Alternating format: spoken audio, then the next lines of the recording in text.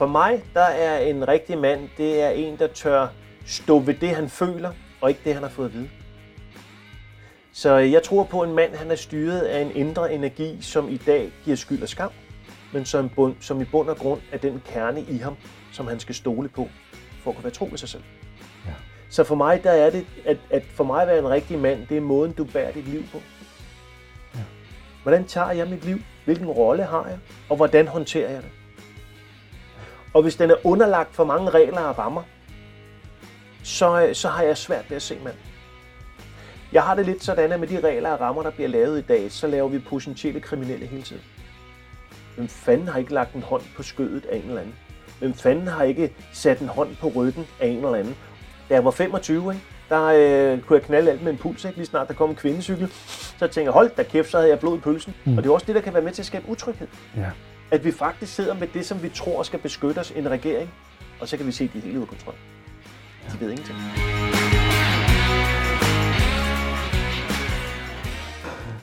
Velkommen til Danmark Real. Mit navn er Amar. I dag har jeg Kim Boye. Jeg er faktisk hos ham i hans kontor i Ballerup. Det er rigtigt, ja. Og det er, Kim, det er en fornøjelse. Det her det er faktisk omvendt optaget, så det vil jeg gerne være helt ærlig at sige. Fordi snakken den tog bare, og det er dejligt. Det er jeg rigtig glad for. Ja, men det er jo... Kim, tak for muligheden. Jamen, jeg er rigtig glad for, at jeg måtte komme her. Velbekomme. Det har været en udsøgt fornøjelse. Ja, det er sjældent, at man møder mennesker, som er så dybe og som har så stor en viden, som du har, så det har været en sand fornøjelse. Tak og lige måde. Det er dejligt at kunne spejle sig og se. Ja, det er fedt, ikke? Ja, det er mega. God energi, ikke? Ja, tak. Ja, tak selv tak. Ja. Selv tak. Ja. Det, jeg arbejder med i dag, hvor man kan sige, at jeg kalder mig jo, jeg ved ikke, hvad jeg kalder mig, men jeg bliver jo kaldt coach. Ja. Og jeg er jo ikke skyggen af en coach. Fordi at, jeg stiller ikke særlig mange spørgsmål, jeg konkluderer bare, det er sådan, jeg skal gøre det. Du er en mentor. Ja, jeg er en mentor, life-mentor, historiefortæller, livsnyder og livskunstner, jeg ved kraftigt en farrolle. Ja, lige præcis. Ja, det er rigtigt. Jeg går faktisk rigtig meget ud, også af en far. Ja. En meget tydelig far. Ja. Og så kan man sige, at når folk spørger ind til, hvad man er, så ønsker de jo, at man skal sættes i en boks og sige coach. Fordi så kan de gå ind og læse om, hvad en coach er. Ja. Og så er vi tilbage til, at alt hvad vi er, det er vi blevet aflært. Ja. Og så har vi lært noget nyt. Det vil sige, at folk tror, de skal kunne læse sig til alt. Og jeg er nødt til at kalde mig et eller andet, for ellers så kommer folk ikke. Men i bund og grund, så er det bare, det er livets skole. Men det er fordi, vi er ikke så gode til det, man ikke kender til. Så hvis du har været ham, der bare ikke sagde noget som helst i et rum, så bliver du svær her med at gøre. Ja, lige præcis. For hvad er det, du tænker på? Ja. Er du farlig? Er du sød? Er du rar? Ja. Hvem er du? Ja. Og vi vil så gerne regne ud. Derfor lægger vi i boks. Yes. Ja. Er jeg tryg, eller er jeg så kan vi håndtere dig. Ja, lige præcis. Og det problem kommer jo i samfundet, at de mennesker, der stikker ud, de kan ikke kontrolleres. Nej. Man kan ikke føre dem fra børnehaven, vuggestuen til deres arbejdsplads. Og hvor de ved faktisk, hvad lønnen er, inden de overhovedet er begyndt. Det kan vi ikke. Og hvis vi ikke kan det, så stikker de for meget ud. Ved du, hvad den stærkeste energi mellem mennesker der? Er det kærligheden? Ja, det kan man godt sige, men den starter et sted. Ja, nej. Det er øjenkontakt og smil. Ja. Ja, det er den stærkeste kontakt mellem mennesker, der fortæller, om du er i fare. Ja. Den tredje, det er berøring. Ja. Ja. Når du tager mundbind på, hvad sker der så? Så lukker vi for den første. Ja. Og det vil sige, at mennesker er allerede i tvivl der. Ja. Så når vi går forbi mennesker i dag, så så vi en tvivl i vores indre univers. Ja. Så vi skaber en kæmpe stor afstand for at beskytte en lille bitte gruppe mennesker for at blive syge. Så skaber vi en mental afstand, som stort set er, den er voldsomt svær at fjerne igen. Men Kim, altså jeg oplevede det i går. Jeg var ude til street food, og hvordan folk er sådan helt, de skal bare ikke røre mig, eller ikke røre hinanden. Yes. Rolig. Altså hvad med at beskytte de svage, og sige, ved du hvad, de svage er 10%, så lad os starte dem, vi skal da ikke kvæle de 90%. Nej. Men igen til alle de her, jeg har nogle spørgsmål til dig. Hvad er en rigtig mand? For den er blevet spurgt mange gange før. Ja. For mig, der er en rigtig mand, det er en, der tør stå ved det, han føler, og ikke det, han har fået at vide. Ja. Så jeg tror på, at en mand, han er styret af en indre energi, som i dag giver skyld og skam, men som i bund og grund er den kerne i ham, som han skal stole på, for at kunne være tro ved sig selv. Ja. Så mange de tænker, jeg er blevet stillet spørgsmålet før, fordi jeg klæder mig, som man klæder mig, så, og folk siger, kæft Kim, du er enormt maskulin. At det at være en mand, det er jo bare en påklædning. Det er jo bare mit skjold imod, at folk skal finde ud af, hvem jeg er. Ja. Det er min måde at møde verden på, for at komme ud med mit budskab. Jeg har mødt mennesker med spidse sko og lyserøde skjorter, som er langt mere mand, end jeg er. Så det er ikke en skid med at gøre, hvad du har på, men det er, hvordan du bærer det. Ja. Så for mig, der er det, at for mig at være en rigtig mand, det er måden, du bærer dit liv på. Ja. Hvordan tager jeg mit liv? Hvilken rolle har jeg? Og hvordan håndterer jeg det? Og hvis den er underlagt for mange regler og rammer, så har jeg svært ved at se manden. Jeg har det lidt sådan, at med de regler og rammer, der bliver lavet i dag, så laver vi potentielle kriminelle hele tiden. Giver det mening? Vi bliver ved med at lave en regel, som gør, at vi gør folk forkerte. Og hver gang der bliver lavet en regel, så sidder vi og kigger tilbage og tænker, hvem fanden har ikke lagt en hånd på skødet af en eller anden? Hvem fanden har ikke sat en hånd på ryggen af en eller anden? Og det bliver pludselig, når vi kigger tilbage, så bliver det en følelse med skyld og skam.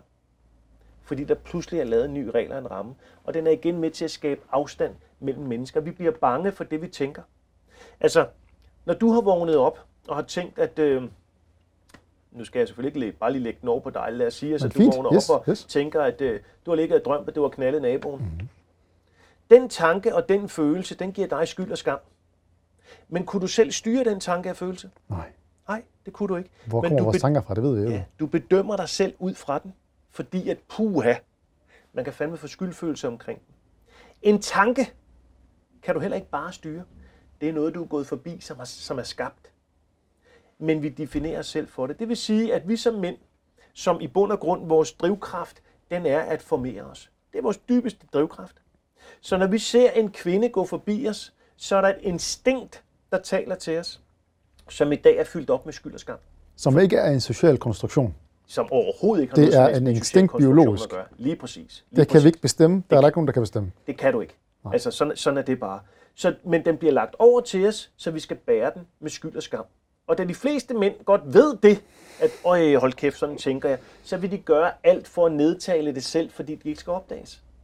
Så man kan sige, at den maskuline modstand i dag, den kommer selvfølgelig meget fra feministerne, men den kommer endnu mere for de mænd, der ikke vil stå ved deres egen drivkraft. Så de skynder sig at skabe et fokus, du ved. Ligesom ham Morten Østergaard, du ved, som lige er blevet afsat. Jamen han går ud, og så sviner han, du ved, at vi skal være fuldstændig. Jamen det er fordi, han har gjort noget i sit liv, som han gerne helt klart vil gå væk fra. Så bliver han fuldstændig radikal. Og det er helt naturligt som mennesker, så bliver vi lige pludselig radikaliseret på en eller anden måde, fordi folk skal ikke opdage. Og i bund og grund, det er helt naturligt. Ja. Så vi forsvinder simpelthen fra naturligheden. Ja. Altså, nu er jeg 50. Da jeg var 25, ikke? Der kunne jeg knalde alt med en puls, ikke? Lige snart der kom en kvindecykel. Så jeg tænkte, hold da kæft, så havde jeg blod i pølsen. Kunne jeg selv gøre for det? Gud kunne jeg. Jeg var simpelthen så seksuelt styret. Altså, hvis folk havde vidst, hvad der foregik inde i mit hoved, jamen, så var de sandsynligt drukne mig eller et eller andet. Men jeg ved bare, at der er mange unge mennesker, som tænker sådan, og vokser op i et system i dag, hvor de bliver gjort så meget forkert på det. Men du kan ikke styre dine tanker og følelser. Altså, i dag, der roser vi kvinder i institutionerne for at være seje, selvstændige, selvkørende. Altså alle de maskuline privilegier, skulle jeg til at sige, alle de maskuline sanser, dem roser vi kvinderne for. Og drengene, de bliver rost for at være søde, rare, milde, venlige, empatiske. Ja. Så det er klart, at vi giver dem guleroden på at være noget, som ikke ligger biologisk set til dem. Så vi skubber os væk fra vores egen biologi. Det vil sige, at manden han bliver utrolig sød og rar og venlig, men han kan overhovedet ikke skabe ro. Overhovedet ikke. Kvinden hun bliver rost for alle de maskuline, og hun er den, der skaber uro. Hun har en latent uro i sin krop, som den maskuline energi altid har skulle kunne tage sig af. Kan de ikke mere? Så kvinder bliver mere og mere højtrystet, og de skal bruge mere og mere energi på at få ro, og de skal have mere og mere kontrol. Fordi det eneste, der skaber ro hos en kvinde, det er kontrol. Det er derfor, hvor kommer kontrol fra? Kontrol, det er jo, at når du føder børn, det er jo, den ligger helt naturligt for en kvinde. Ja. Fordi at når hun føder børn, så hun skal have kontrol over det her. Derfor hun siger, hvor du været henne? Du ved, der skal sikre mig, at der er noget, så børnene de overlever. Jamen, jeg går lige ud. Hvor går du hen? Hvor langt går du væk? Fordi hun har hele tiden det her. Den kommer fra frygt. Lige præcis. Hun prøver at styre. Frygt for, om det her, det overlever. Ja.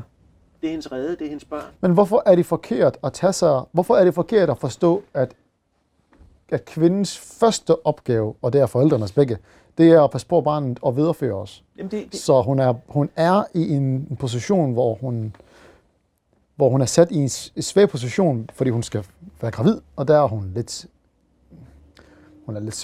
hun har det lidt svært lige der, og der har hun også, når hun har født et barn. Altså, nogen skal jo beskytte hende og barnet. Og det gør man forkert. Ja. Det vil vi gerne outsource. Jamen, det er fordi, der er ingen penge i det. Ja. Altså samfundet, som jeg siger, helt op, så er det lavet som forretning. Ja. Altså, hvis mennesker gjorde alt det, der var sundt og fornuftigt for dem, så fandtes der ikke penge i systemet. Så hjalp vi hinanden, så beskyttede vi hinanden, så tærede vi på hinanden. Så du snakker ikke om tyranni? Du snakker ikke om, at manden, han skal bare være ham, der... Nej. Det er ikke mandlighed. Nej, mandens naturlige biologi, den er at beskytte. Tyranni, det er noget, der er vokset ud af mandens djævle. Altså, det er jo mandens ego. Manden har jo, på mange områder, så mandens ego er jo med til at ødelægge, hvem han er som mand. Ligesom kvindens ego, altså vores ego på, at jeg skal være den største, jeg skal være den stærkeste, jeg skal være, nej, det er bare fordi, vi bliver rost for det.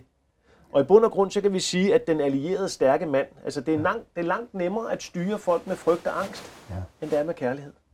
For de vil bare have ro på den her følelse, som er frygt og angst. Lige præcis. For den. Så derfor så oplever du også, at et land gennem mange, mange år er styret fra en konge, der gav frygt. Ja. Ikke? Fordi det, du er bange for, det er det, du arbejder hårdest for. At det ikke skal ske.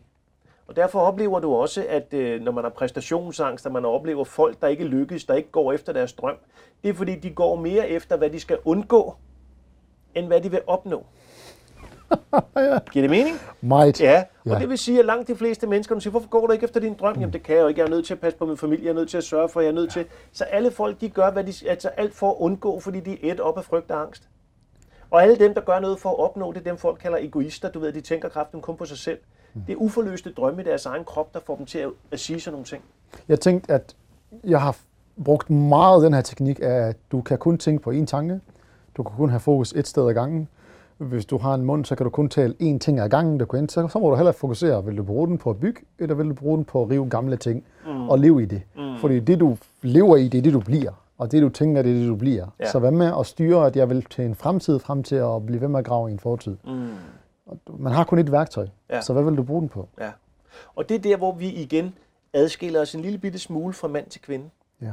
Fordi kvinder har meget lettere tilgang til følelser end mænd. Ja. Mænd har langt mere tilgang til den rationelle tankegang end kvinder. Og når jeg siger det, så er det ikke for at generalisere. Hver gang jeg siger 100%, så mener jeg 80-20. Ja. Fordi der er 20% kvinder, som har en rationel tilgang, og der er 20% af mænd, der har en feminin tilgang, en følelsesmæssig tilgang. Ja. Men den store brede del, der ligger forskellen i, at kvinders tilgang til følelser, at lige meget hvad de oplever, så skal der blandes ind i en følelse, fordi de har altså haft børn i maven, hvor de har haft følelser i maven. Allerede herinde, der begynder at ske noget. Så de har en tilgang til et andet væsen, som vi slet ikke har lært. De skal kunne mærke andre. Kvinder skal kunne mærke andre for at overleve. Det er nødvendigt for barnets overlevelse. Lige præcis. Nej. Det er det ikke for os. Nej. Så derfor så kvinder, de blander alt ind i følelser. De vil gerne forstå, derfor blander kvinder. Altså, hvad skete der? Hvis en mand er oppe og skændes med sin kone, og siger, så okay, lige nu, der siger, ej skat, nu skal du lade mig være, så føler hun sig overhørt. Og hun siger, prøv at høre, jeg føler ikke, at du ser mig. Og siger, det må du sgu undskylde. Jamen, prøv at høre, det var det samme i sidste uge. Hun samler op på følelser tilbage. Fordi der manden, han manden vil gerne tænke frem. Jamen, hvad skal jeg så gøre i morgen? Ja. Jamen, det her, det kan jeg ændre til i morgen. Men jeg kan ikke ændre fortiden. Nej. Men når kvinder hiver fat i fortiden, så er det noget, vi er nødt til at forholde os til, for vi kan ikke ændre det. Nej. Så kvinder har en tendens til at rive fat i noget, der ikke kan ændres. Det skaber en frustration i en mand. En mand vil gerne kigge fremad. Ja. Så når vi kigger på den psykologiske tilgang, den terapeutiske tilgang, som er enormt feminiseret, som mænd ryger også igennem det løbehjul, at der snakker vi om din fortid. Fortiden skal du slet ikke pille ved. Den har været der. Det er sket. Du er nødt til at lære, at dit nu, det eneste tidspunkt, du kan lave noget om, det er nu. For lige nu skal være i morgen. Ja, lige præcis. Så hvis du bruger dit nu ordentligt, så er du allerede ved at skabe en god fremtid. Men hvis du bruger dit nu som noget lort, så er du allerede ved at skabe en rigtig skidt fortid. Ja. Så du er nødt til at tænke, som mandens rationelle tankegang, den er at finde en retning. Hvor vil jeg gerne hen? Ja. Jeg vil gerne den vej. Godt, det begynder jeg på nu. Og mandens endorfiner, de kommer på, hvad der lykkes. Det vil sige, når han erobrer, når han besejrer, når der er noget, han mestrer. Ja. Så når han finder sin retning, så begynder hans liv at give mening. Retningen er sådan set ligegyldigt. Når jeg beslutter mig for at være en god mand, eller jeg vil være målmand, eller jeg vil være fodboldspiller, eller være politiker, så er retningen der. Ja. Så når jeg har mit etiske kompas med mig, så begynder jeg at gå i den her retning. Når jeg er nået tilpas langt, så har jeg fået 6 eller 7 succeser, så føler jeg mig som noget. Så kan jeg kigge på min fortid. Fordi så har jeg tilpas meget overskud til at tænke, så voldsomt var det ikke. Nej. Så manden, han skal beslutte. Manden har en beslutning om, hvad er det for en retning, vi tager. Yes. Hvad er det, vi skal. Manden skal være kaptajn på skibet. Han står for ansvaret for, det er den her retning, vi holder. Det giver tryghed. Til kvinden. Til kvinden. Yes. Hver gang kvinden kan få rykket manden, så bliver hans indre jeg usikkert. Så i dag, der er udfordringen, at manden ender tit med at gøre det, kvinden siger, og håber, han får kreditten, men det gør han ikke. Nej, fordi hun mister, som du siger, respekt for ham. Respekten for ham. Lidt for lidt. Alt for lidt. Jeg har nogen, der kommer i barbershoppen, ja. hvor han står ved siden af. Hovedet dernede, skulder dernede, og så siger hun vil have en tid til ham. Har han ikke en mund? Han er jo i 40'erne, han er jo ikke en lille dreng. Ja. Du vil have en tid til ham. Ja. Og hun ved præcis, hvad det er, der passer ham. Ja. Og der har jeg det bare lidt svært. Ja. Men det er klart, fordi du står og ser på en identitet, som er forsvundet. Ja. Og du identificerer dig med det selv og tænker, hey, du mærker det. Ja. Vi har alle sammen situationer i vores liv, hvor der er blevet snakket ned til os, hvor der er nogen, der har taget styringen, og det lærer vi af. Eller også så lærer vi ikke af det. Han har ikke lært af det. Nej. Så man ved, at det er der, du ender. Det kunne lige så godt være en kvinde. Ja, og den anden ting også er, at når vi snakker om de her ting, det er altså ikke noget med, at hun er mindre værd, eller han er mere værd. Det er det ikke. Vi har bare forskellige kompetencer. Vi kan bare forskellige ting. Hvorfor vil vi ikke acceptere det? Ja. Hvorfor har vi så svært ved at acceptere, at vi kan bare noget forskelligt? Ja. Men hvis nu, at verdensordenen den gik på, at alle mennesker, vi mødte, vil vi gøre så stærke som muligt. Ja. Men det gør vi ikke, fordi hvis jeg skal gøre dig stærk, så kan jeg få følelsen af, at jeg selv er mindre.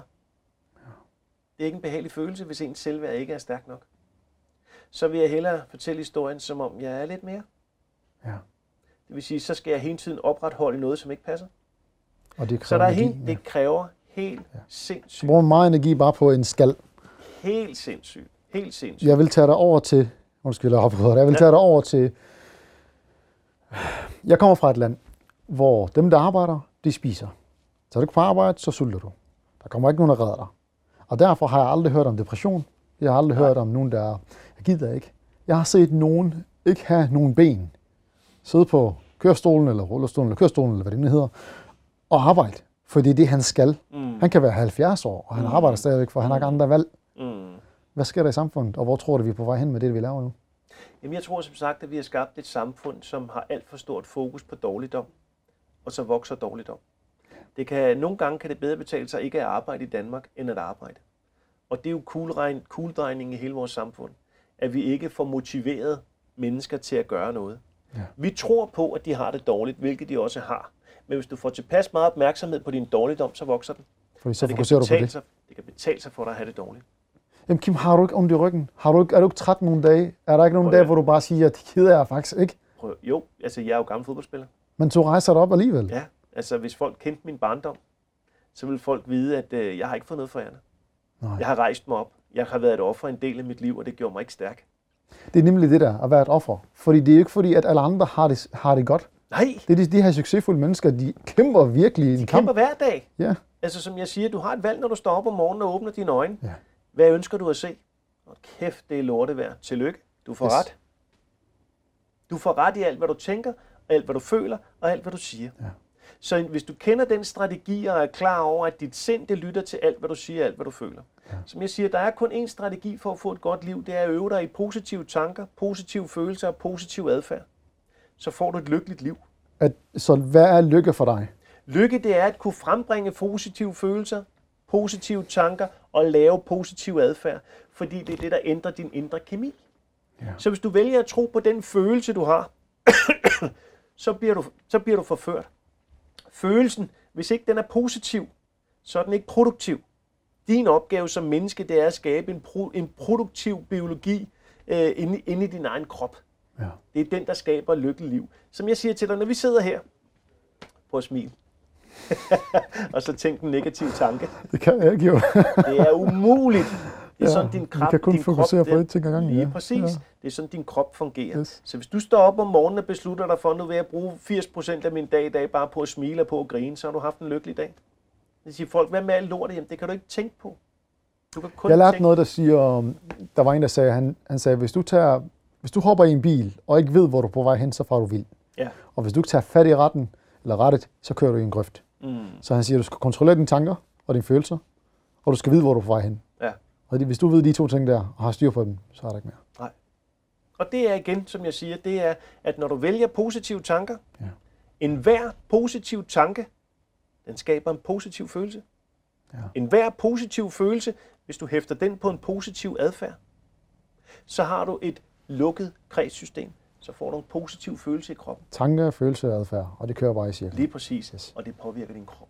Og det er det, jeg har skrevet deroppe. Det er hele min tilgang til alt, hvad jeg foretager mig. Adfærd, krop, følelser og tanker. Alt hænger sammen, og alt er påvirket af et indre miljø. Det vil sige, får du sovet nok? Ja. Hvad spiser du? Hvad tænker du? Alle de her ting. Så er der et ydre miljø. Hvem er du sammen med? Hvor kører du hen? Hvor arbejder du? Alle de her forskellige ting og sager, de påvirker dit indre jeg. Og når du bliver bevidst om, at du selv er i stand til at skabe et positivt indre miljø, ved at være bevidst om, hvad ser jeg, inden jeg går i seng? Ja. Folk, der går i seng og har set en gyserfilm, jamen der skal det være klar over, at deres centrale nervesystem, det ligger og arbejder hele natten, så den tror stadig, den er på vej på at blive slået ihjel. Så når du står op efter 7 timer og tænker, hvor er jeg træt, det er klart, at din krop har været på flugt hele natten. Ja. Den er ikke slappet af. Nej. Så når du begynder at blive bevidst om, hvad skal jeg lave om aftenen, inden jeg går i seng, lige kysse min kone, lige nusse mine børn, lige gå over og bare lige sidde og nusse fødderne lidt, og bare lige sidde og slappe af, og så gå ind og sove, så er der ro i centrale nervesystem. Også bare, hvad er det, jeg putter i mig selv? Lige præcis. Ikke? Både af mad, som du siger, og alt det. Fordi jeg fik en tanke, der hedder, mobilen og Facebook og sociale medier, det gjorde det muligt, at du bringer 7 milliarder menneskers problemer til din hånd hver dag. Lige præcis. Det er vi altså ikke gearet til. Nej. Det har aldrig været sådan her. Nej. Og så på de sidste 10-15 år, det har været muligt, at du får hele verdens problemer til Kim i Danmark alene. Det skal vi da ikke. Nej. Det har vi ikke brug for. Nej. Vi har hver især rigelige udfordringer i vores liv. Har du prøvet at gå ud af døren uden din telefon? Det kan jeg ikke, for så er jeg lost. Ja, det er det, jeg siger. Ja. Afhængighed ligger i os alle sammen. Ja. Og det er det, der er den menneskelige problem. Det er, at alle er afhængige. Alle er misbrugere. Så har vi så bare gjort det til AA, når det er alkoholikere, du ved, og stofmisbrugere. Men vi alle sammen, vi har noget, vi skal afvendes fra. Det er en af de værste ting, det er telefonen. Fordi vi har outsourcet vores kunden. Fuldstændig. Og lige pludselig så kan vi mindre. Og det er det, mange ikke ser. Telefonen er ikke bare en telefon. En telefon, det er, jeg har outsourcet min måde at regne på, min måde at huske på. Og lige pludselig, når den bliver fjernet, så er det dårligere kvalitet, end den generation, der var der før. Ja. Så vi producerer noget, der er dårligere kvalitet lige nu. Og hvorfor er vi interesseret i det? Det forstår jeg heller ikke. Forretning. Det er fordi, i bund og grund er der ikke nogen, der er interesseret i mennesket. Nej. Fordi så vil der være nogen, der havde skabt en pille, som udviklede dit immunforsvar. Det er det eneste, der ikke er skabt. Nej. Medicinindustrien, de sikrer sig kun, at de er symptombehandler. Går du ind og siger, C-vitamin, tag det er godt, det er bare vitamin, den skader dig, ikke? Det er C-vitamin. Ja. Men så bliver du gjort ned. Og så kører det en karaktermor på dig på nettet, for det skal du da ikke. Nej. Men det er ligesom, da jeg startede med at faste. Ja. Jeg havde en 14-dages vandfaste, hvor jeg kun drak vand. Ja. Og det, der skete med min krop, det var fuldstændig vanvittigt. Folk tror, du dør, folk det gør det overhovedet ikke. Jeg blev bare enormt frisk. Skarp, ikke? Helt vildt skarp. Ja. Endorfiner, de pumper bare. Ja, fuldstændig. Ja. Alle mine sanser. Ja. Og gå ud på nettet på det, hvor der var læger, der gik ud og sagde, at det var livsfarligt, og det var vanvittigt, du ved. Det er det, de har lært. Men det kørte man også på fra et par år tilbage. Lad os bare gå 5-6 år tilbage. Nu drager jeg politikere med ind i det, hvor man kørte på muslimer, for jeg er jo selv muslim, og de skal sgu ikke faste, fordi det er farligt og så videre. Så blev det et mode 2-3 år efter, at man skulle bare faste. Det var der ikke noget galt i. Ja, det er noget af det sundeste, du overhovedet kan gøre. Jeg griner bare det. Ja. Jeg griner bare det. Det er det eneste, jeg kan gøre. Og det fortæller, hvordan vores samfund det er skruet sammen. De er ikke skruet sammen for menneskets skyld. Nej. Altså, et land er drevet som en forretning. Ja. Altså, hver gang, at vi har udfordringer, som koster penge, vores integration, som har været ekstremt dyr, hvor skal de få pengene fra? Jamen, de er nødt til at lægge afgifter på. Hvor fanden? Ja. Du er nødt til, og det er jo derfor, de tænker ikke på mennesker. Nej. De tænker kun på, hvordan kan vi få penge til at drive det her. Ja. Og derfor så ryger etik og moral. I bund og grund, hvis de tænker etik og moral, så var der ikke flere penge. Det var der ikke. Nej. Men det kan man ikke, Derfor så har man, nu bruger vi vores regering med forskellige partier.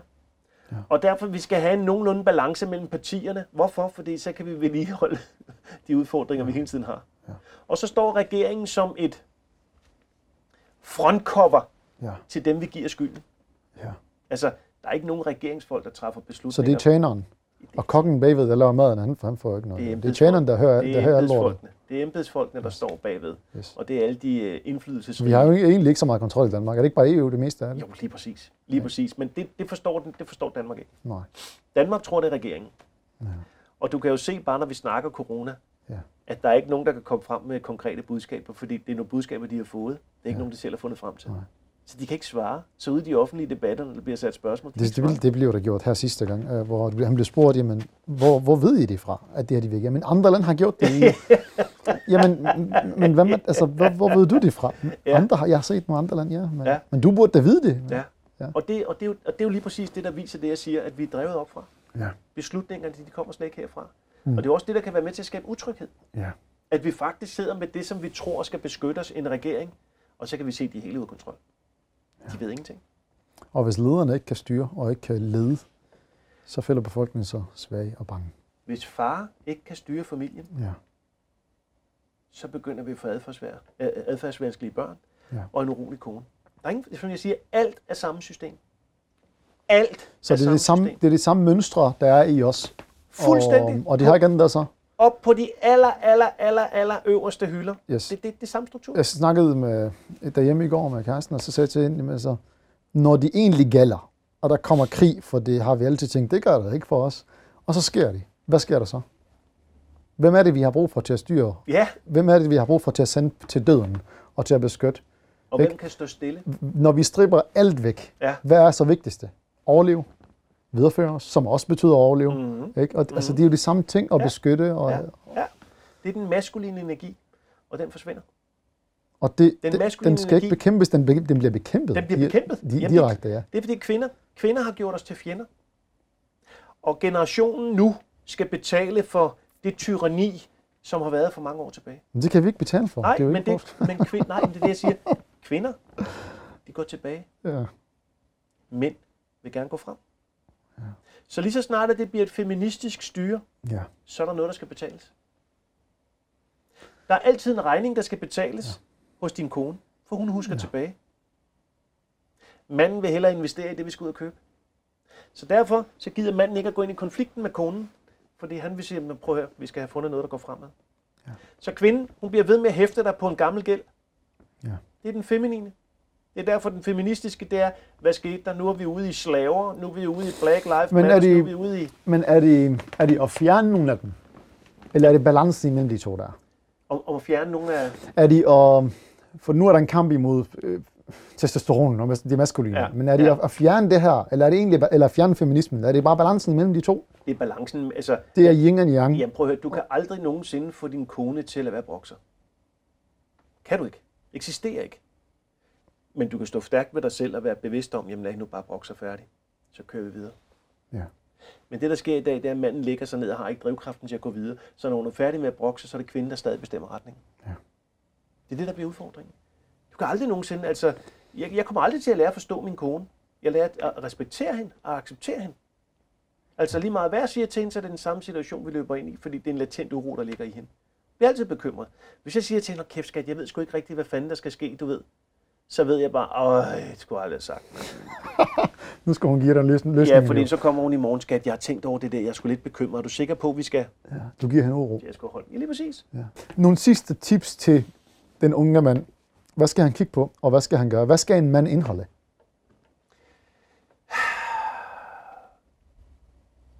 En mand, han skal indeholde kraften til at være grænseoverskridende. Han skal ikke bare indordne sig under alt, hvad der bliver sagt og alt, hvad der bliver gjort. Manden har en grænseoverskridende drift i sig, som man selvfølgelig skal have en balance i. Fordi jeg er ikke tilhænger af, at man overskrider kvinders seksuelle grænser. Mm-hmm. Men jeg er tilhænger af, at man overskrider hendes følelsesmæssige grænse, for ikke selv at blive fuldstændig fastlåst og begrænset. Altså indimellem må man rejse sig op og sige, så må du have det, som du har det. Ja. Det kommer jeg ikke til at gøre noget ved. Okay. Så mandens evne til at stå mere ved sig selv og være et individuelt individ, som ikke er 100% afhængig af kvinden. Han skal være klar over, at hun er lige så afhængig af dig, som du er af hende. I dag, der er mandens evne til at kunne stå på egen ben, den er minimeret. Ja. Jeg synes, at vi savner stolte mænd. Ja. Jeg synes, vi mangler mænd, der tør gå ud med brystkassen op og sige, jeg er fucking den bedste, mand. Hold kæft, hvor er det fedt det her, mand. Og det er sådan, det er, jeg vil gøre det, mand. Altså, den drivkraft, der har fået os til at gå i krig gennem mange år. Ikke fordi jeg siger, at vi skal gå i krig, men gå forrest og gå gennem døren, du ved, og tro på det bedste, du ved, at erobre hende, som ingen troede, man kunne erobre, du ved, ikke? Og tro på sine børn, du ved, at kigge dem i øjnene og sige, det er den her vej, og vi flyver om lidt, du ved. Hele den der, sådan, poweren, den synes jeg bare er... Uden tyranni. Hvad siger du? Uden tyranni og diktatorskab. Uden tyranni, ja. Det er ingen fordi der er mange, der misforstår den der. Fuldstændig, men det er fordi, hver gang man siger noget godt om mænd, gerne spille kampe i weekenderne, jeg vil gerne, altså, så er det det, jeg bliver god til. Ja. Så jeg ved i dag, der ved jeg, fordi at jeg er mit eget forsøgsdyr, og jeg gennem alle de år, jeg har arbejdet med mennesker, ved, jeg er ikke unik.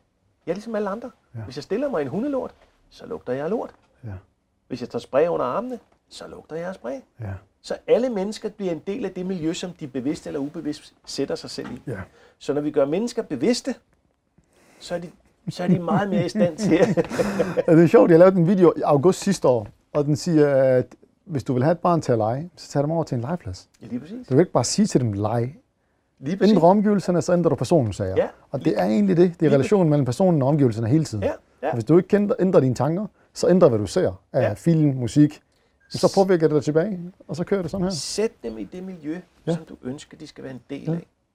Det er jo, og så igen det her med, at når vi kigger i dag, så er vi jo i et overvågningssystem. Ja.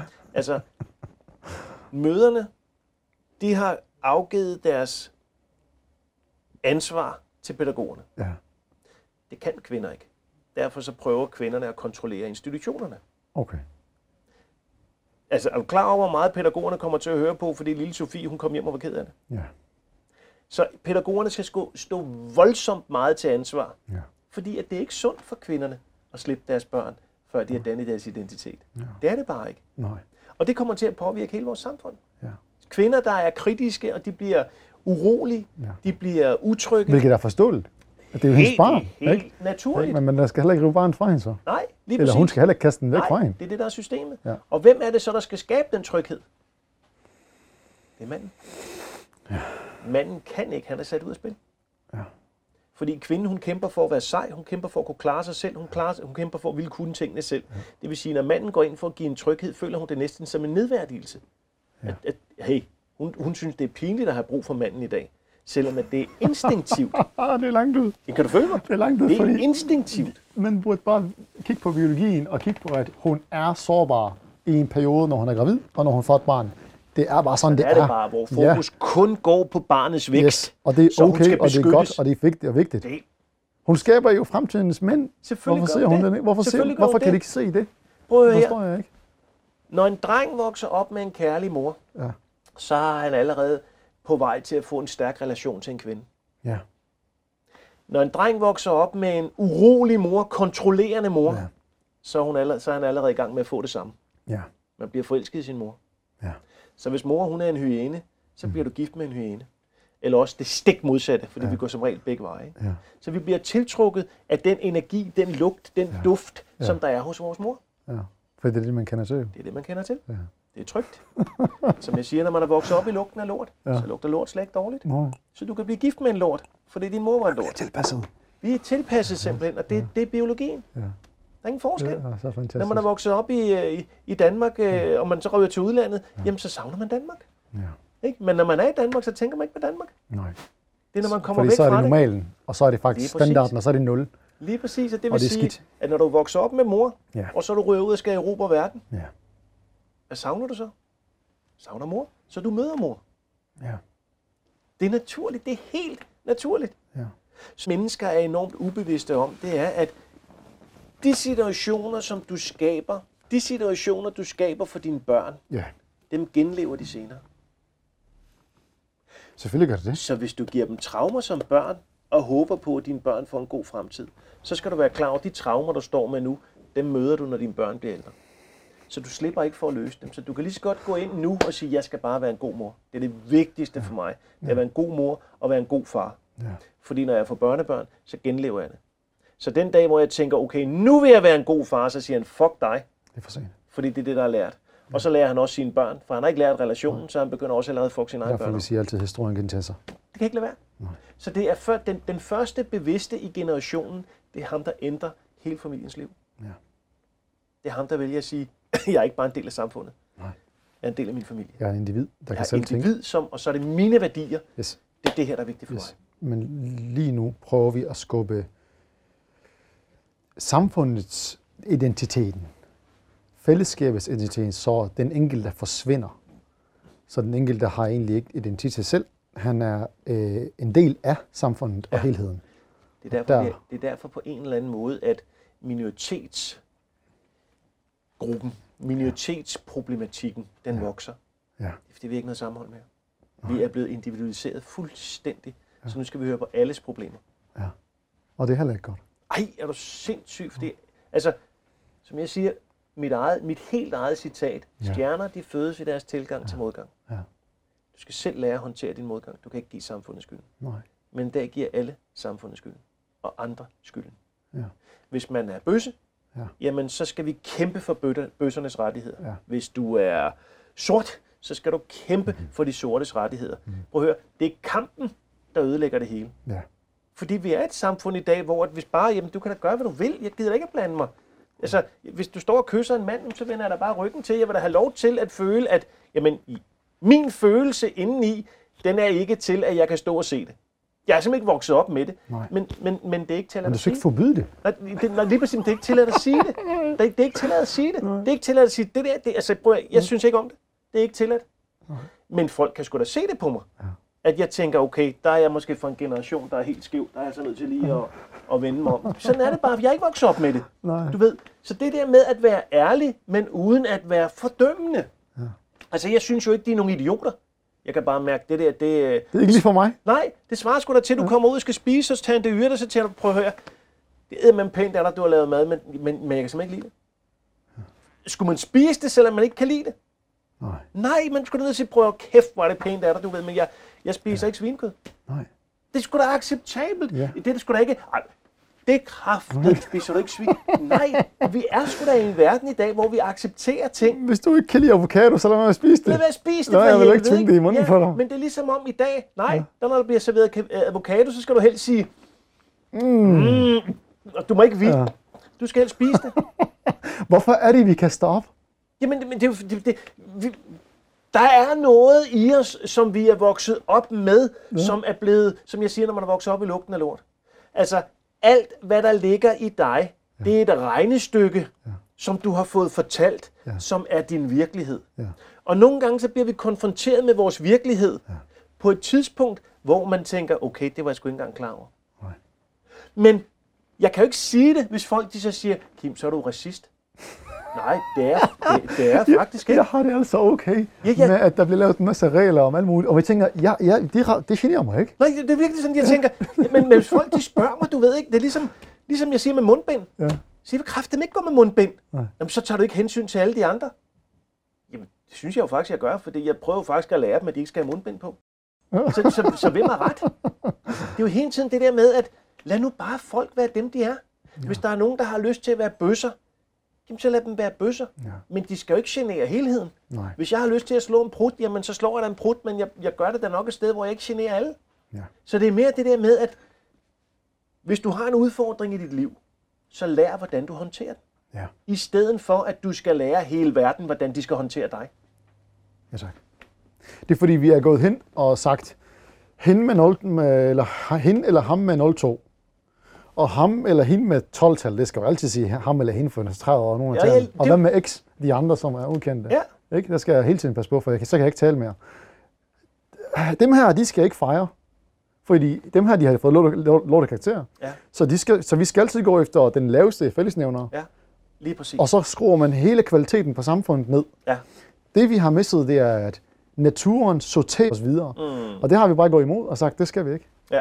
Vi skal gå efter den laveste og beskytte den laveste. Ja, og så tror vi, at vi tager hensyn. Vi ødelægger bare hele samfundet. Fuldstændig, fordi dem her... De kan ikke varetage på hele samfundet. De hæver sig ikke. Nej. Og det værste, det fandt jeg ud af, at hvis du hænger sammen med nogen, der er dårligere, der er ringere kompetencer, så bliver de bliver ikke bedre. Nej. Du bliver dårligere. Ja, du bliver dårligere. Hold op, okay. Du bliver ikke inspireret. Nej. Du bliver ikke selv mæt. Nej. Hver gang du rejser dig fra bordet, så er du sulten. Og det er det, der er problemet. Ja. Og det er samfundskulturen i, at vi tager os af alle de svage. I mit univers, så måden du tager dig af de svage, det er, at du viser dem, hvordan man lever. Ja. Og så fortæller du dem, at de altid er velkommen. Jeg havde et glimrende eksempel på et tidspunkt, så var jeg i noget, der hedder True North. Og det var sådan en simpel ting, hvor man selv falder over, hvem man egentlig er. Ja. Så lavede man nogle lege med de her unge mennesker, og så var der en, der faldt og slog sig. Ja. Og så stod jeg ligesom midt i alt det her. Så stoppede jeg lige, lad os lige vente, og så stod der en af de andre og sagde, nej, vi gør ej. Så hvorfor gør vi ikke det? Så han skal da nok blive god igen at komme ind. Og det var så hele deres filosofi, det er, at hvis vi stopper lejen, hver gang der er en, der slår sig, så hver gang du skal have opmærksomhed, skal du bare lade som om, du slår dig. Nej, vi leger videre og hygger os, så gør det ikke ondt så længe, fordi man vil gerne være med. Og det er jo lige præcis det, der skaber stærke mennesker. Det er, hvis du laver noget, der er skideskægt, der er skidespændende, jamen, så kan det ikke betale sig at ligge her. Nej. Så skal du ind og være med. Men hvis alle folk stopper og giver dig opmærksomhed, så kan det godt betale sig at blive liggende, fordi så får jeg alligevel noget at skulle have sagt. Kan du følge mig? Ja. Det vil sige, at næste gang jeg ikke får opmærksomhed, så så var den der igen, og så kan man komme over og sige, du er simpelthen også bare så uheldig. Altså, Brian, han er godt nok sød, men kæft, hvor er han uheldig. Så får du kærlighed, du får opmærksomhed, og det bliver måden at få det på. Ja. Det er uhensigtsmæssigt. Det er det. Man fortsætter. Så folk skal forstå, at når du falder og slår dig, det er altså mere at komme op igen. For så kører toget. Lige præcis. Det er det, der skal være motivationen til, at folk op igen. Op igen. Ja. Stjerner fødes i deres tilgang til modgang, så lige meget hvad der sker, så skaber vi en platform, hvor du kan få det godt. Ja. Men vi stopper ikke toget. Nej. Du skal selv vide, hvordan fanden skal jeg håndtere mig selv. Og der er vi jo tilbage til det her med, at vi skal undervise mennesker, vi skal undervise børn i, hvem er jeg? Hvordan bliver jeg stærk? Som menneske, ja. Og hvad er der stærke sider? Lige præcis. Og hvad har ham der eller passion for og talent for? Og det er det, vi glemmer, men vi skal lære dem alt det herover. Ja. Som de ikke er interesseret i. Og de siger det også. Det er jo en interesse. Det er kedeligt. Ja, det er en interesse, vi skaber i dem. Ja. Den kommer ikke indenfra. Nej. Og så er det selvfølgelig klart, at vi mennesker, vi elsker jo ros og anerkendelse. Ja. Så når du pludselig opdager, at du er bedre end de andre til det, jamen så kommer din passion. Ja. Fordi at du får ros og anerkendelse. Det er ligesom blomsten, der får vand. Så det er godbiderne. Det er godbiderne. Ja. Det er godbiderne, der gør, at der er nogen, der går ud og får 12. Ja. Men i bund og grund, så er det jo de færreste ting, vi kan se i skolen. Altså, hvad jeg kigger i skolen, hvad jeg har lært, så vil jeg sige, okay, jeg skriver. Ikke? Engelsk bruger jeg meget lige nu. Ikke? Ja. Det er de to ting. Ja. Jeg bruger ikke min regning af matematik aldrig nogensinde. Jeg har min telefon, jeg kan slå alt op. Ikke? Ja. Altså, så i bund og grund, så kan man sige, at meget af det, vi lærer i skolen, får vi aldrig nogensinde brug for. Nej. Så det giver ikke mening. Så vi bruger egentlig 10 år på at blive pisse dumme. Ja. Du ender med at komme ud og gå længere væk fra dig selv. Ja, fuldstændig. Og det er lidt det, der prøver. Så man forlader bare sig selv for at så finde sig selv. Bruge 10 år på at finde sig selv igen. Ja, lige præcis. Og det er jo... Lige præcis, det er det, der sker. Ja. Altså, vi har det største antal i verden eller Europa på unge mennesker mellem 25 og 30 år, som tager antidepressive remedier fra medicinindustrien. Hvorfor har et menneske, der er født fuldt og komplet, helt, som det hedder, brug for at tage noget udefra? Har naturen ikke sin egen måde at sortere og styre det? Jo. Er det ikke mærkeligt, at vi skal dope et barn? Hvordan ved vi, hvorfor er vi klogere end universet, siden vi skal proppe en pille i et barn på 7 år? Jamen, vi er heller ikke klogere, men der er nogen, der har fundet ud af, at vi vil forføres. Så når vi kigger på, at der er nogen, der laver en god legetøjsforretning, så har han fundet ud af, at der kommer hele tiden børn. Der kommer hele tiden børn, der skal have legetøj, så det er en skide god idé. Medicinindustrien har hele tiden fundet ud af, at det her system, vi har, det bliver ved med at skabe syge mennesker, så vi skal egentlig bare give dem en pille. Ja. Og dem, der har fundet på medicinindustrien, de har en endnu større virksomhed, som hedder EU. Ja. Og EU har en endnu større virksomhed, som hedder Globalt. Så der sidder nogle mennesker, som driver fuldstændig de samme systemer som i en legetøjsbutik. Ja.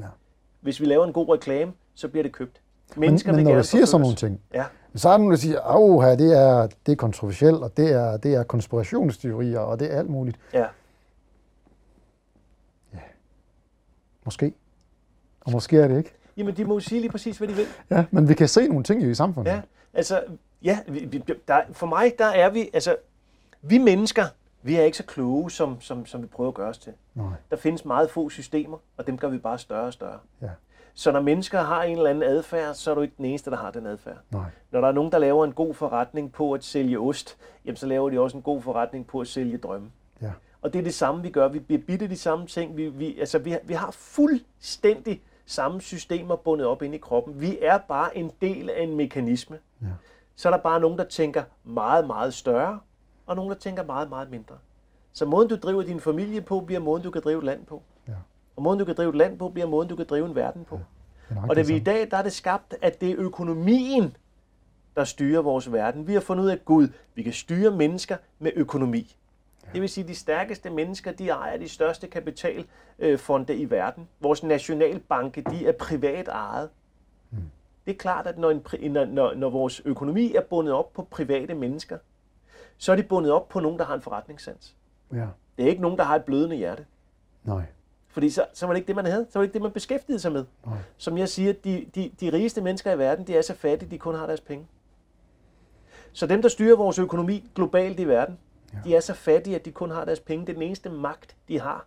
Fordi hvis de skulle tænke en anden vej, så ville det se anderledes ud hernede. Med alle os, der står og skal løbe hver eneste dag for at skaffe pengene. Ja. Det er det ikke. Det er forretningsmænd, der styrer en verden. For ellers var de der ikke. Nej. Hvor hele vores system er bygget op omkring. Nu kom du selv og sagde, at du laver en masse forskellige ting, og du vil gerne ud, fordi du har set et koncept. Du har lavet et koncept. Forskellen på dig, det er bare, at du tænker med hjertet. Du er rigtig nysgerrig på mennesket. Du er rigtig på den personlige udvikling. Ja. Men du leder efter, hvordan kan jeg få det til at vokse? Ja. Det gør forretningsmænd også. Ja. Det er bare meget nemmere at være forretningsmænd, for du kan sælge en løgn. Og det er der, jeg hopper af. Ja. Jeg er begyndt at få kvalme, hver gang jeg ser en video. Har du set det her, eller ved du det her? Har du det også sådan her? Ja, fucking sorry. Ja. Jeg har kvalme over det. Jamen, det er fordi, du er blevet bevidst. Ja, du er blevet bevidst. Det er fordi, du kan se, at det her det drejer sig om at forføre folk. Ja. Hvor det, du gerne vil, du vil gerne oplyse. Ja. Og det er meget sværere at oplyse, end det er at forføre. Det er fordi, man kan se bare de her strukturer. Det er et ur, der tikker. Køb det, inden det løber. Det er nogle ord, han bruger. Det er en struktur. Jeg kan se det igennem. Ja, det er nøjagtigt. Det er sludging. Han bruger det bare på en bestemt måde. Ja. Fuldstændig. Og så kan man sige, at det er jo meget sjovt, fordi jeg kører et online-forløb nu, som koster penge. Ja. Jeg skal indimellem smide en video ud, hvor jeg sælger det online-forløb. Ja. Det er så svært for mig. Ja. Jeg kan næsten ikke gøre det. Men prøv at høre. Det online-forløb, det omhandler alt det, vi sidder og snakker om her. Yes. Så derfor så har jeg sådan jeg er nødt til at gøre det. Ja. Jeg er nødt til at lære folk en større bevidsthed. Jeg er nødt til at lade mennesker lære om deres tanker og deres følelser og sammenhænget mellem deres adfærd og deres krop. Det er jeg nødt til. Men jeg har så svært ved det. Det har det på samme måde. Men du belyser noget, der kan gavne dem. Der kan faktisk gøre, at de kan se spillet. Ja, men når jeg smider videoen ud, så ved de ikke det. Så de kan sidde med den samme følelse, som du sidder med det, hvor du siger, nu er der kraftet med en mere, der vil sælge noget. Og den får jeg jo også, ved du hvad, Kim, det klæder dig ikke at sælge noget. Og jeg er simpelthen lige ved at falde ned i stolen. Ja, lige præcis. Jeg er simpelthen ned, fordi jeg hader det der prædikat. Men da verden er bygget op på den måde, så er du nødt til, at hvis du skal have, altså, vi ved i dag, du er nødt til at have penge. Ja. Altså, hvordan fanden skal du betale din husleje? Hvem er det, der har proppet det i vores hoveder, at penge er ondskab? Eller det er, jamen, det er energi, jo. Penge er jo ren, det er fuldstændig, som du siger, penge er jo energi. Ja. Men der ligger en lusket bagside i, at hvordan får man mere? Ja. Hvornår er nok? Ja. Altså, hele vores system er jo bundet op omkring frygt, angst, usikkerhed, alle de her ting. Så vi leder hele tiden efter, at vi skal kunne forsørge vores børn, vi skal kunne forsørge vores familie, og vi er lidt i tvivl om, vi kan det, fordi vi ved ikke, hvad der kommer til at ligge herude. Ja. Så i bund og grund, så er der jo sådan en depression, der er en bekymring, en kulturbekymring. Ja. Fordi at alt i dag, det er så omstilleligt, og det sker så hurtigt. Ja. For 50 år siden, der kunne du være stensikker på, at fra når du blev født, til du var voksen, der var det den samme mand, der sad på bænken og drak den bajer. Ja. Så lidt skete der i verden. Ja. I dag, der kan du gå i gang med en uddannelse, og når du er færdig med uddannelsen, eksisterer den ikke mere. Præcis. Så vi alle sammen render rundt med sådan en, hvad kommer der til at ske i fremtiden? Hvad kommer der til at ske? Ja. Alt skifter farve i løbet af ingen tid, og det er vi ikke vant til. Nej. På et tidspunkt, der kørte man sådan en, en udvikling af din hjerne, du ved, hvor man råder folk til, når du kommer på arbejde, så sæt dig et nyt sted hver eneste gang, du ved, fordi det vil gøre, at din hjerne, hvor man bare siger, for guds skyld lad være. Ja. Sæt dig nu det samme sted, det er det, dit nervesystem vil have. Det vil have vaner. Problemet er, at vores samfund i dag, det er så omskifteligt, så der er næsten ingen vaner. Nej.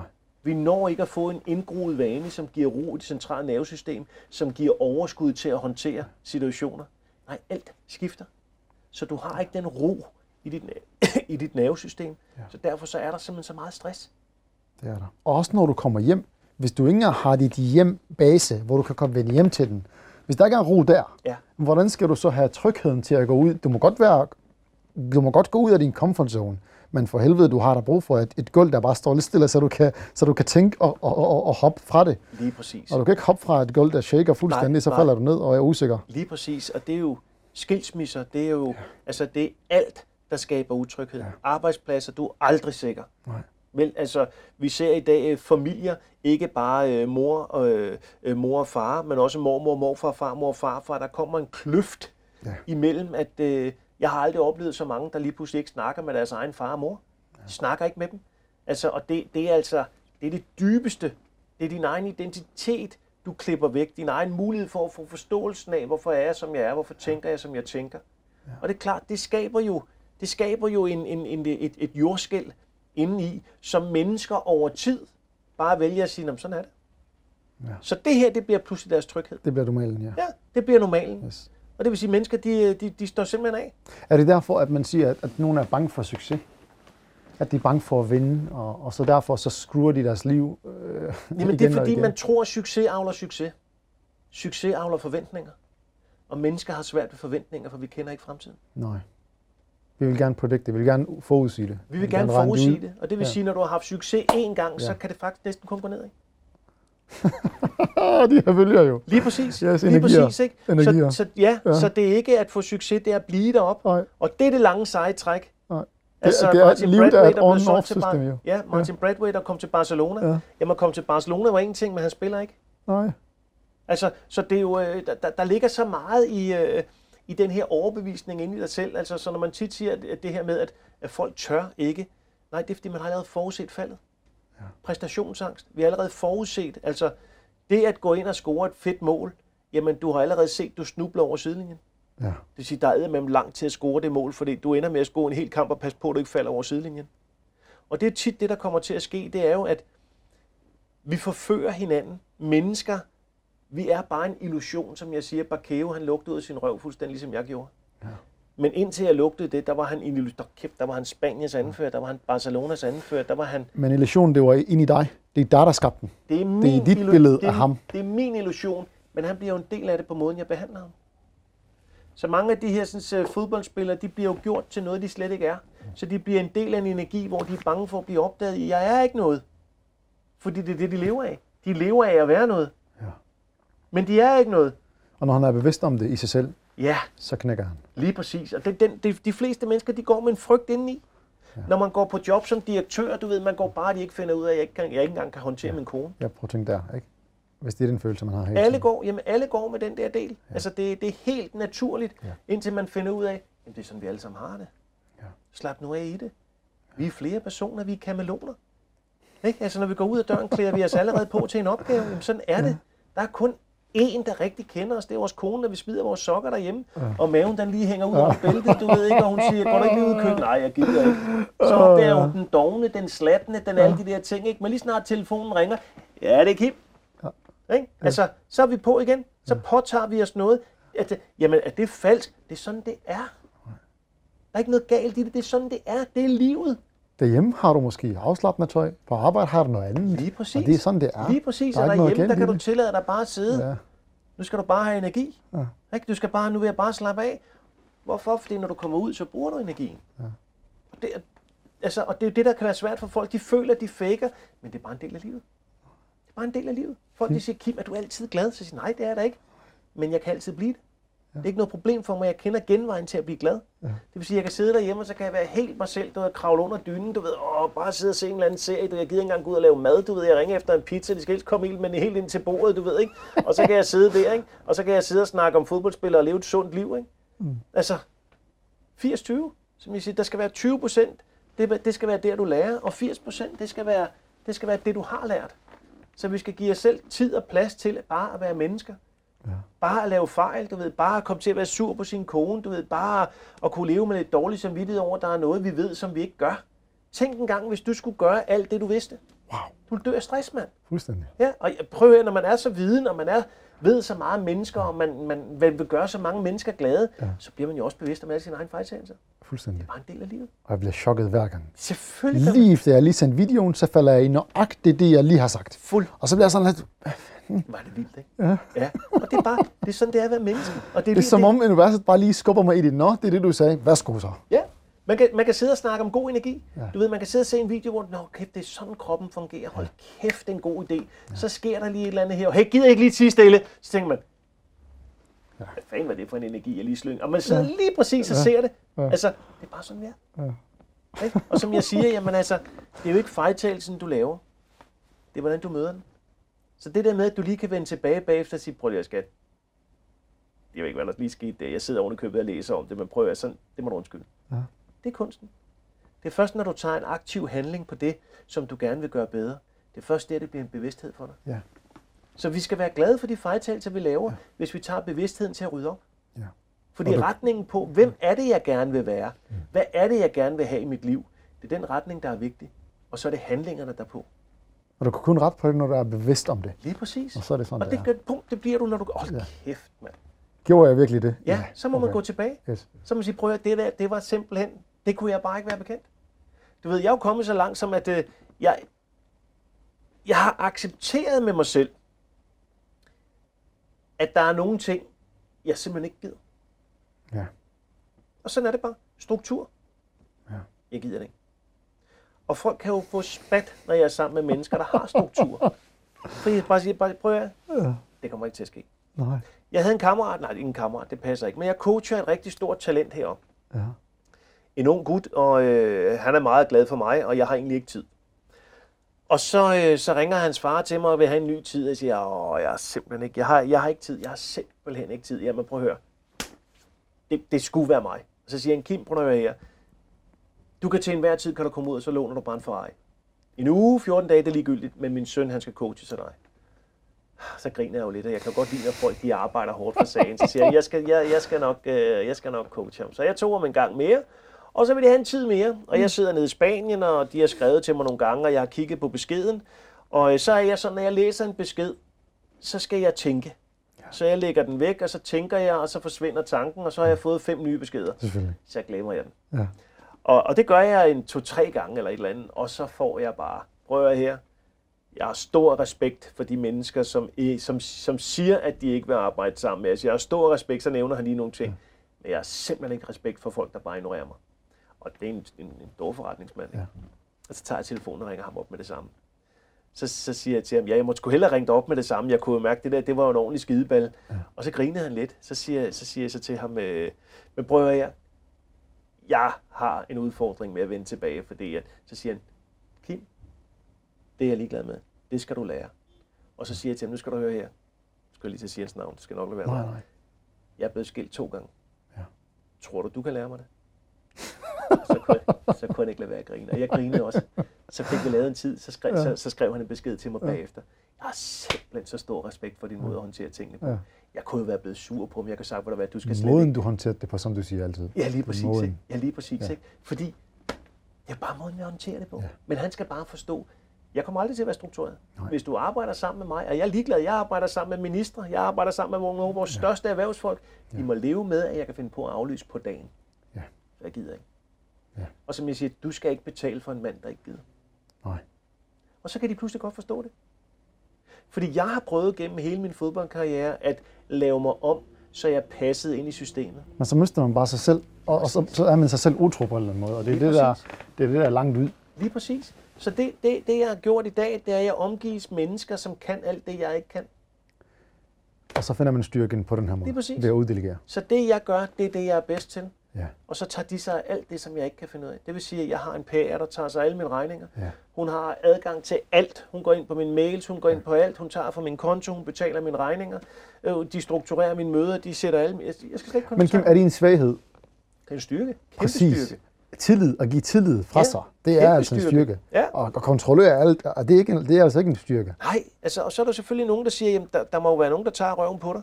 Så siger jeg, ja. Men det er der jo lige meget været.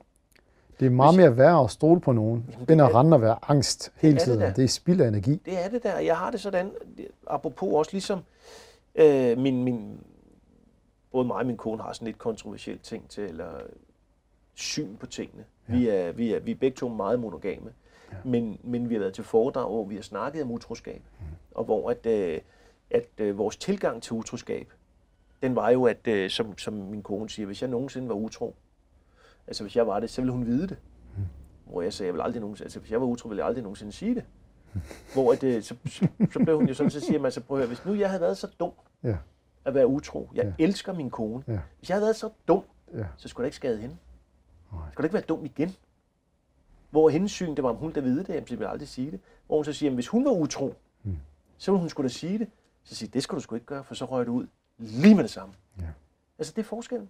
Jeg vil kræfte dem ikke vide. Altså, så selvfølgelig, hvis jeg skal gå og forberede mig på den slags ting, jeg har det sådan, hvis der er nogen, der tager røven på mig, og de kender mig, så ved jeg godt, de får det rigtig dårligt. Ja. Fordi de kommer ikke til at møde mange mennesker, der er bedre end mig. Jeg er vitterligt et godt menneske. Det er virkelig. Jeg er virkelig et godt menneske. Og det er det, jeg arbejder efter. Jeg gør mig umage. Og hvorfor må man ikke sige det? Det er lige præcis. Hvorfor er det? Altså, vi snakkede om det i går derhjemme i nat. Hvorfor må man ikke sige, at jeg er glad? Altså, hun er humørcoach derhjemme. Ja. Det må hun jo ikke, for hun skal jo lige trædes ned. Det skal hun da ikke. Du skal bare give den gas. Selvfølgelig skal man da bare det. Du skal da være den, du har lyst til at være. Ja. Og det er jo også sådan, jeg har det. Altså, derfor så jeg er ikke bange for, om folk tager røven på mig. Men har jeg prøvet det? Ja, masser af gange. Men det får mig ikke til at ændre kurs. Altså, det svarer til, at du bliver skilt, og så du aldrig skal finde en kæreste igen. Nej, selvfølgelig. Jeg skal da ud og elske igen. Selvfølgelig, altså ja, du kan slå dig, jamen du skal da lære af det. Sådan er livet. Ja, kraftedeme, hvis du, altså prøv at tænke, hvis den første kvinde, der træder dig over tæerne, er skyldig, at du ikke tør gå ud og elske. Livet fortsætter, man skal da ikke bremse det. Nej, vi skal da ud og give den gas, vi skal da ud og have lært af alt det, vi har gjort. Så kæft, man, nu bliver jeg endnu bedre næste gang. Kæft, nu bliver jeg endnu bedre. Altså jeg kan kun sige, at mine 2 skilsmisser har gjort mig til en fantastisk mand. Men tro mig, mine 2 skilsmisser, der var jeg ikke fantastisk. Det var jeg ikke. Jeg var da en røv med øre. Altså, jeg var vokset op med kaos. Min far var Alfons, min mor var luder. Jeg har da hverken respekt for mænd eller kvinder. Nej. Så måden, jeg opførte mig selv på, kan jeg jo kun se tilbage på i dag og sige, kæft, hvor har jeg lært meget. Ja. Men jeg skulle skilles 2 gange. Det er jo træning. Det er træning. Det er ren træning. Pisse dyrt. Det er det. Du er mænd til vanvid gennem at køre på dem psykisk, fordi det er det, de kan. Som mænd, der kører dem fysisk, det er det, de kan. Der er ikke nogen forskel, men der er altså en 80%, 85-90% mangfoldighed i verden, som godt kan finde ud af det. Og jeg garanterer dig, for der findes altså rigtig mange kvinder, som synes, at det er en frynsegode at få et klap i røven, eller få at vide, hold kæft, hvor ser du godt ud i dag. De blomster har det utrolig godt med det. For de forstår det ikke selv. De forstår det ikke selv. Nej, lige præcis. Det er jo fordi, at igen det her med, at når vi straffer mænd for at give kvinder den opmærksomhed, som de selv har klædt sig på til, så hænger det jo ikke sammen. Hvis en kvinde står og tager en kjole på, du ved, at man kan se de der fantastiske former, du ved, og brysterne taget helt op, og hun siger, hold kæft, for ser jeg godt ud. At hun så går i byen med den rettighed, at det kun er den eneste ene, som hun har udvalgt, der må give hende komplimentet, det er sgu naivt at tro. Altså det svarer til, at hun tager 4 pinde og tror, hun kan få et hus ud af det. Nej, der skal nogle gange en mand til at finde ud af, prøv at høre, der skal lidt mere end 4 brædder, men det ser pissegodt ud, vi kan godt bruge dem. Så når hun står der og skal gøre sig lækker, så må hun også leve med, at ja, hvis du selv synes, du er lækker, så er der også 99 mænd, der synes, du er lækker. Ja. Og når du har klædt dig på sådan her, og du bilder dig selv ind, nej, jeg har sådan set gjort det for min egen skyld, så fortæller det, hvor lidt du ved om dig selv. Ja, kan du følge mig det? Nej, det er fordi, det er opmærksomhed, og det er det begær, som du ønsker at mærke på din krop. Men det tør kvinder ikke at sige. Fordi hvis de siger det, skulle de også tage ansvar for, at manden tænker, hold kæft, var du lækker. Fordi det er det, manden bliver drevet af. Så det her med at kunne tage ansvar for sin egen opførsel og sin egen adfærd, i stedet for at give den anden skylden, det vil jeg langt hellere have, hvis man kan sige det sådan. Jeg synes, det er frygteligt i dag, at man ikke kan komplimentere en pige uden at tænke. Jeg sad til et selskab forleden, da jeg ovenikøbet hos min nærmeste familie. Men så kommer der nogen ind udefra, som jeg ikke kender så godt. De har en fantastisk lille datter, som bare er fascineret af mig fra første sekund, da jeg ikke stiller sig over og charmer med mig. Hun er 3-4 år, du ved ikke.